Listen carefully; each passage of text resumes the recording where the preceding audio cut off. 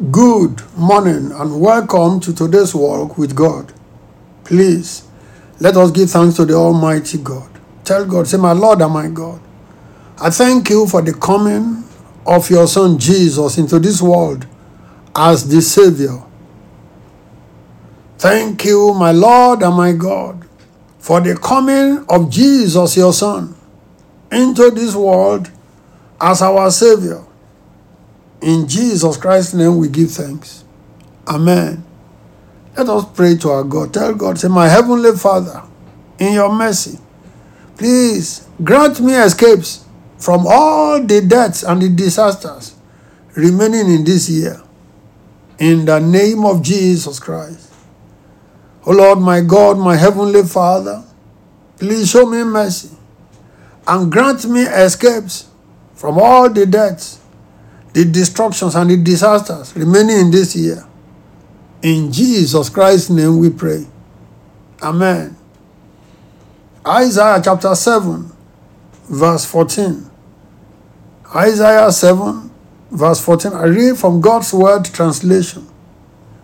I read now. So the Lord himself will give you this sign. A virgin will become pregnant and give birth to a son. And she will name him Emmanuel. God is with us. Full stop. Praise God. This time of the year is a very significant part. And that is the way it has been since some hundreds of years ago. We can safely say that it will continue like this until the predicted end of this world. Every year around this period, most of the people of the world remember and celebrate the birth of Jesus Christ. For this year, the festivities have begun already. Popular Christianity has a specific date for the birth of Christ. That is December 25. They even gave a name to the celebration. The word is Christmas.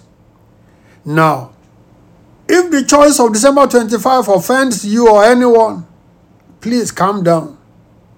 Also, those who are allergic to the word Christmas should relax. Neither the date nor the word Christmas are as important as the truth of the birth of Jesus Christ, which is contained in the Holy Bible, the Word of God. The reality of the birth, the purpose and the benefit of the birth of Jesus to humanity are the salient issues that should concern us as believers.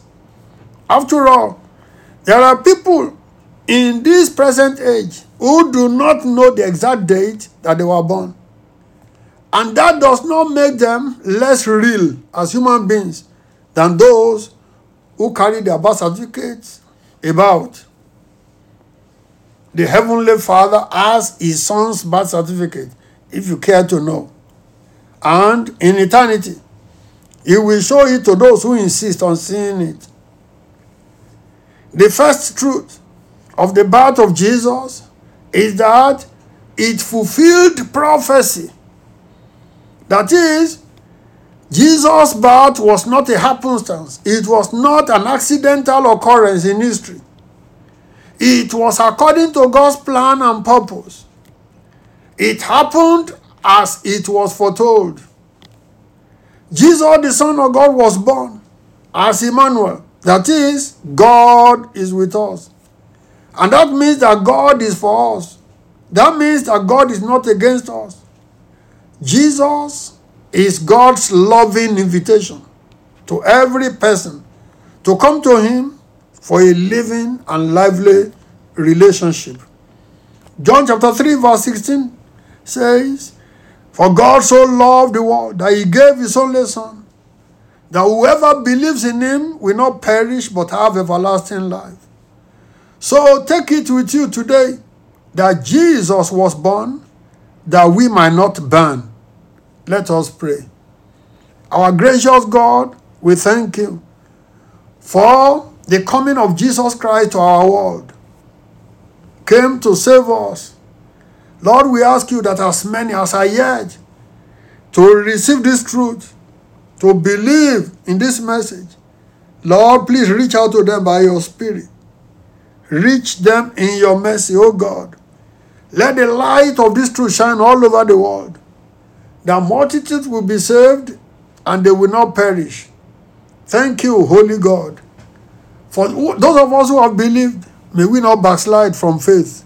May we continue in this grace, O God. In Jesus Christ's name we pray. Amen.